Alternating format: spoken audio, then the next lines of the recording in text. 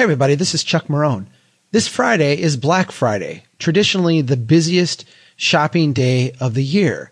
And we are, for the third year in a row, doing our Black Friday parking event.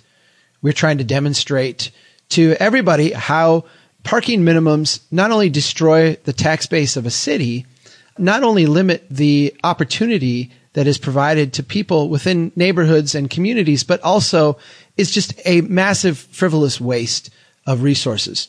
You can do your part when you're out on Black Friday. Stop and take a picture of your parking lot. Share it. Share it on Instagram, on Twitter, on Facebook. And when you share it, use the hashtag Black Friday Parking. Do those three things, and we can change the conversation about parking in this country. Thanks, everybody. You're listening to the Strong Towns Podcast.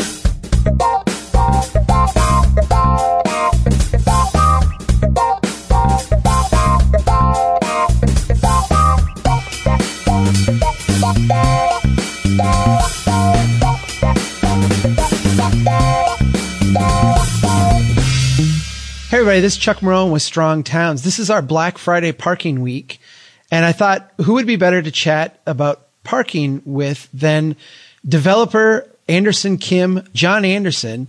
This is your third time on the podcast, John. Welcome back.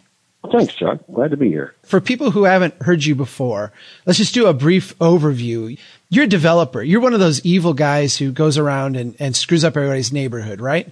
Right. Yeah. Building houses and apartments and parks and stuff. All those terrible things that people hate so much. Right. You're actually building the places people live. Yeah. And you work all over the country. You and David Kim, your partner, run the organization Anderson Kim.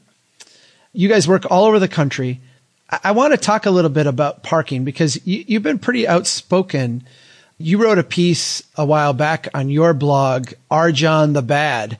7 things a town can do to encourage incremental development. And the first 2 had to deal with parking. Stop trying to guess how much parking is needed and manage it that you've got with rational pricing.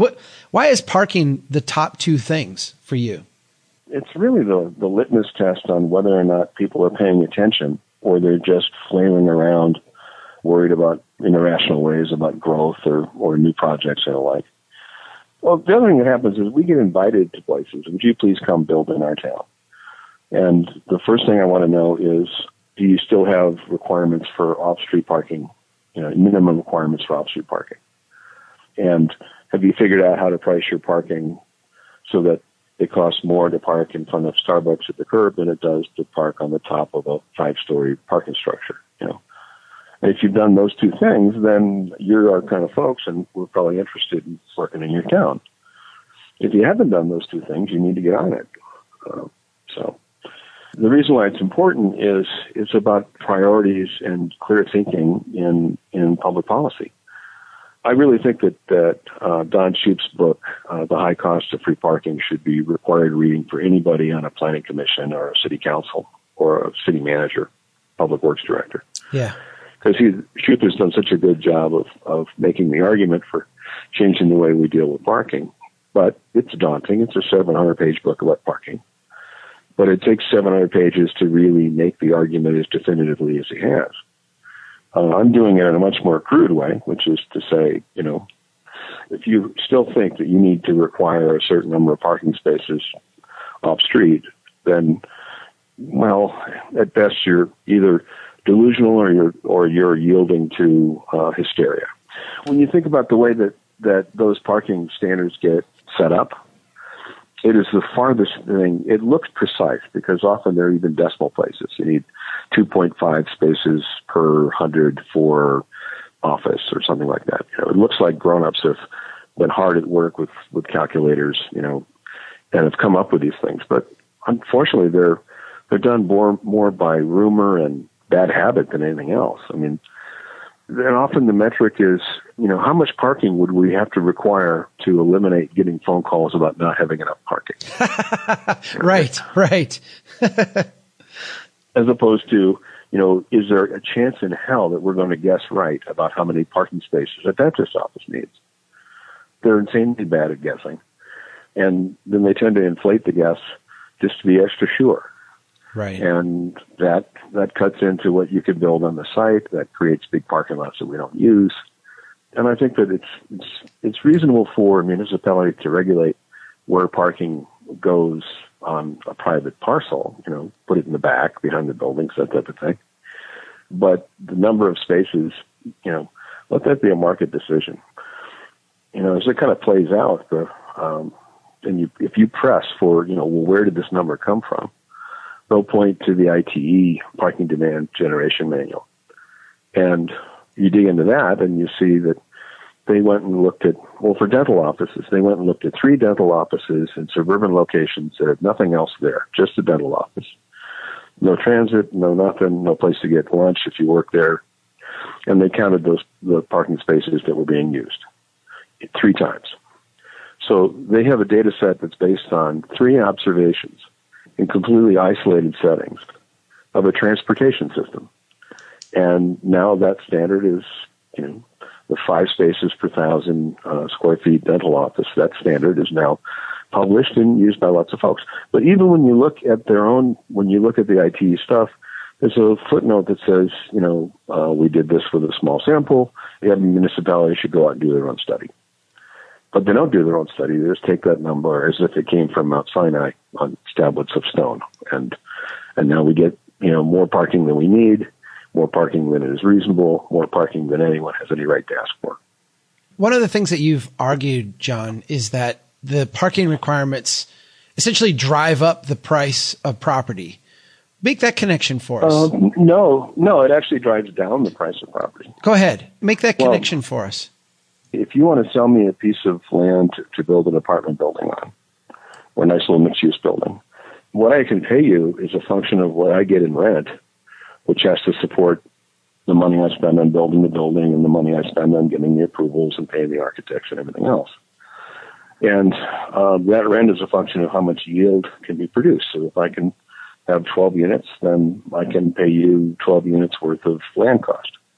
If I can have only 9 units because I have to provide additional parking that my tenants won't be using, well, now your site is contaminated with a silly parking regulation, and I'm either going to have to go through extra efforts to get that contamination removed, or I'll just comply with it. I'm sorry, I can only get 9 units here, so I can only pay you 9 units worth of land cost. So if I'm paying $12,000 per unit in land, I can pay you $108,000 for your land. But that price is being artificially restricted by the requirement for building parking that I don't need. So it takes up space that I could be building buildings on. And it also costs money to build, $3,000-$4,000 a space. And often the municipality won't give you any credit for the parking that exists on the street, which is actually more convenient, which really does exist. So if it really is about requiring parking as a public benefit, that's great. How about we count the actual parking spaces? A corner lot, that would support another 8 or 9 parking spaces. If I can't even count those and you tell me I have to produce 20 parking spaces on the site, and I point to these 9 parking spaces, in front of the shops, no, we don't count those. This is an off-street parking requirement. It's a level of abstraction that just defies civility. Because if you tell me that with a straight face, I really wonder at what point are we going to throw virgins into volcanoes? Right. Are there going to be a requirement for how many unicorns will be brought forward with this project? No. So you want me to build unnecessary parking, and you won't count parking that actually exists adjacent to the parcel. So that's why it becomes this litmus test of rationality. Is this going to be about feelings about parking, or are we going to be practical about building things? And often it's about feelings about parking and feelings about getting phone calls and complaints about parking. So, John, a lot of times when we have developers come into a community, they actually will argue for more parking, and they'll say, we want the public to provide a ramp, or we want more parking to be provided, or sometimes they'll even say we want more than what is actually required. How do parking requirements change the kind of developer that a community is going to attract? If you're at a point where the community wants what you're building, say it's a big retail box or sports arena or something like that, there's already a level of irrationality and craziness in the air. So if we're going to do something crazy, it's more of a garnish than a main dish to say, oh, we would also like thousands of parking spaces provided for free. So if you're in the realm where you have these large-scale projects that are going to have large-scale parking, it's just kind of part of the mix. I'm not for eliminating parking or setting parking maximums. I think that there should be a market risk involved in that you're trying to serve with what you build. I just don't think that guessing what the minimum is something that municipalities are particularly good at. Yeah. In terms of the sort of developers you attract, well, actually, even that question says a lot. It's like, what kind of developers do you have that might be operating in your town already, the small operators? And how are you impacting them with your parking rules? I mean, developers are not some nomadic tribe, circulating around the plains looking to land in Brainerd to accomplish their work. They typically are more grounded in one place than another. Do we tilt the scales a little bit with the parking requirements? I look at, some of the things that we ask developers to do, and I don't see the McDonald's or the Dunkin' Donuts or the Walmart having a difficult time complying with these things. But I do see a lot of the flower shops, the local accountant, the dentist, the person doing the apartment complex. I see these people struggle a lot. Are we tilting the scales in terms of the kind of developer that can be successful in our communities when we have these parking requirements? Well, yeah, I think that if you think about how much effort we put into having lots and lots of free or low-cost parking, and the result is that we end up with very expensive housing and very expensive commercial buildings. So our priority is on making sure that there's never any glimmer of a doubt about whether or not you can find a place to park. So we put a lot of energy into kind of solving that problem, and it creates lots of other ones. It's lots of impervious surface and stormwater treatment now. And also, when you look at how much parking is actually used, like, and you guys are going to do the Black Friday thing, it's awesome to see, like, Target and Walmart after Target and Walmart, on Black Friday, still with lots of parking vacant. Right. So somehow we've gone to the point where, on like the day of the 10,000 year parking flood, we still have excess parking. So we've built so much of it, and we've become so numb to the idea of, we don't question whether or not it's a good idea, that it's really affected our thinking. It's shifted our priorities in ways that I don't think we fully understand yet. In a lot of cases, the money's been spent. The buildings have been built. The parking lots are there. So those will be great redevelopment sites down the road. The opportunity to add a few more buildings just because there was a stupid amount of parking required when they built the buildings originally. We're clever people. We can take care of that. We're at a point where, we could stop this silliness now. And I think municipalities could distinguish themselves one from the other. If Brainerd was the place in north central Minnesota where, we've come to terms with off-street parking, maybe that would be helpful to them in recruiting people to build things they want. As that comes forward, it's going to be hard for a lot of elected officials to advocate for that because, in general, people are still looking for free parking wherever they can. The trade-off isn't really understood. What do you say to those people, John? Really wonderful, vital places, often you might have to walk a block after you park there. But you're willing to do it because it's a great place to be once you're there. Those are a different kind of place where, from out by the mall or the big box store, where we all kind of cruise for the spaces closest to the door because walking through the parking lot is such a miserable experience. What do you say to those people, John? I'm thinking about the council member who's getting the phone call from the constituent saying there's not enough parking here in our downtown. There's not enough parking in this. How would you advise that city council member to react to that call? Well, I'd advise them to get out a Sharpie and a photograph, a Google Earth photograph of downtown. Get out a red Sharpie and then color in all the parking lots downtown and see what the ratio of parking lots to buildings is. I've seen those kind of drawings for Buffalo and for Houston and the like, and it's appalling, how people have gutted their downtowns. And so you make a drawing like that. When someone calls you up, say, please meet me for coffee. And say, look, let's go walk around. look, I colored up this Google Earth photograph of our downtown. And if you don't think there's enough parking, there seems to be quite a bit of parking. How many more buildings should we knock down and create parking lots that would make you satisfied?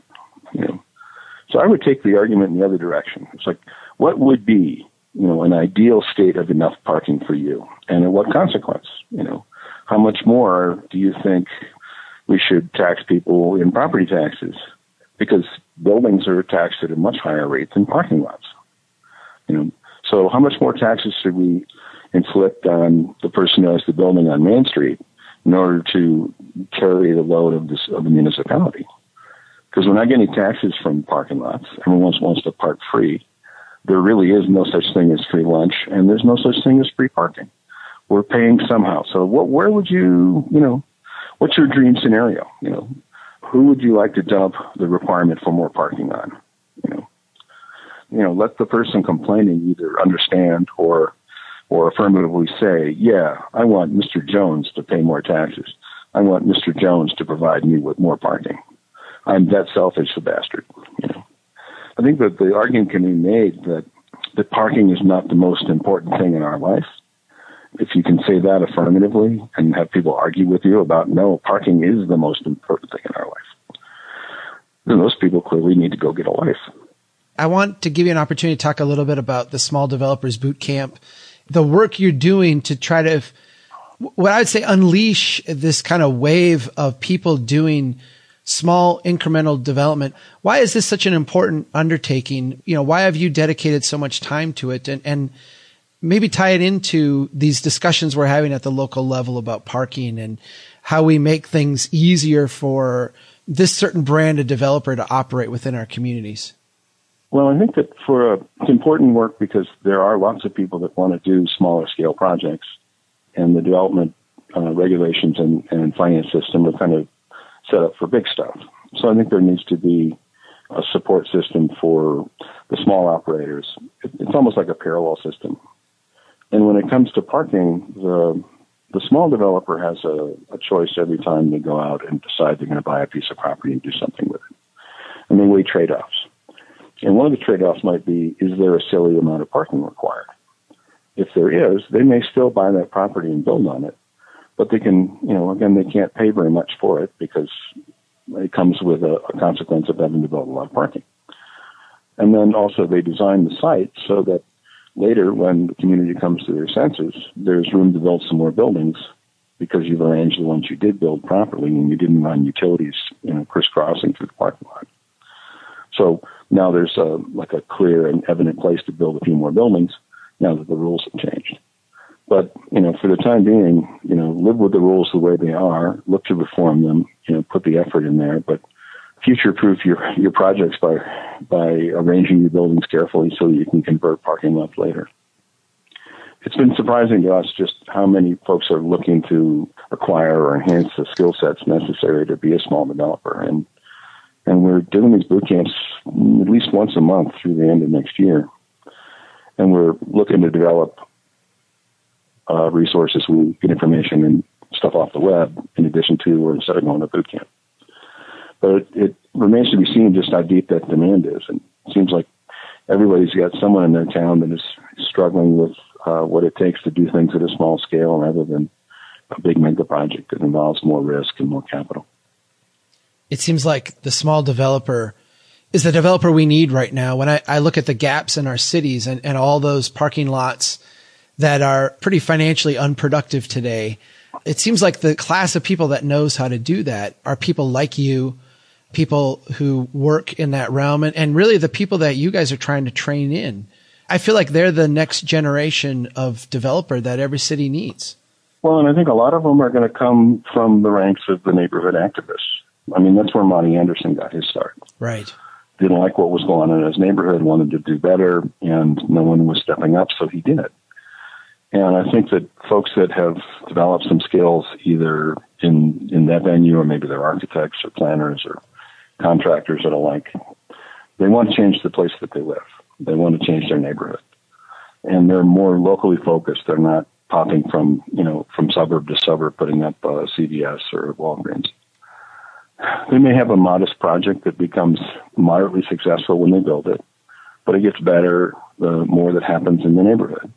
So it's more like gardening or farming than manufacturing. And it's a very different approach, and it seems to be dragging in kind of a different crop of folks that are interested in their neighborhoods in the long term. Well, John, thanks for taking the time today. If you're interested in John's work, you can find out more about Anderson Kim at andersonkim.com. And John's part of the Incremental Development Alliance, which is online at incrementaldevelopment.org. John, any other thing we need to tell anybody? Oh, sure. Think twice about parking. Thanks, everybody, for listening. Remember to take part in our Black Friday parking event this coming Friday. Be safe and keep doing what you can to build strong towns.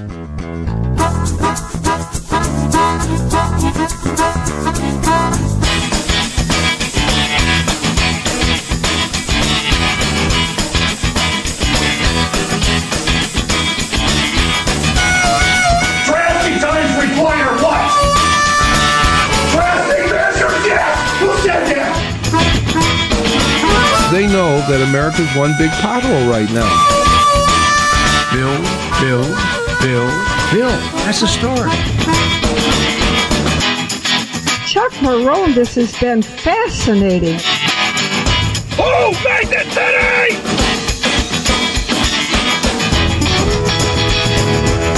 I like you. I like your vision of the world. The United Nations Earth Summit, Agenda 21. Yeah.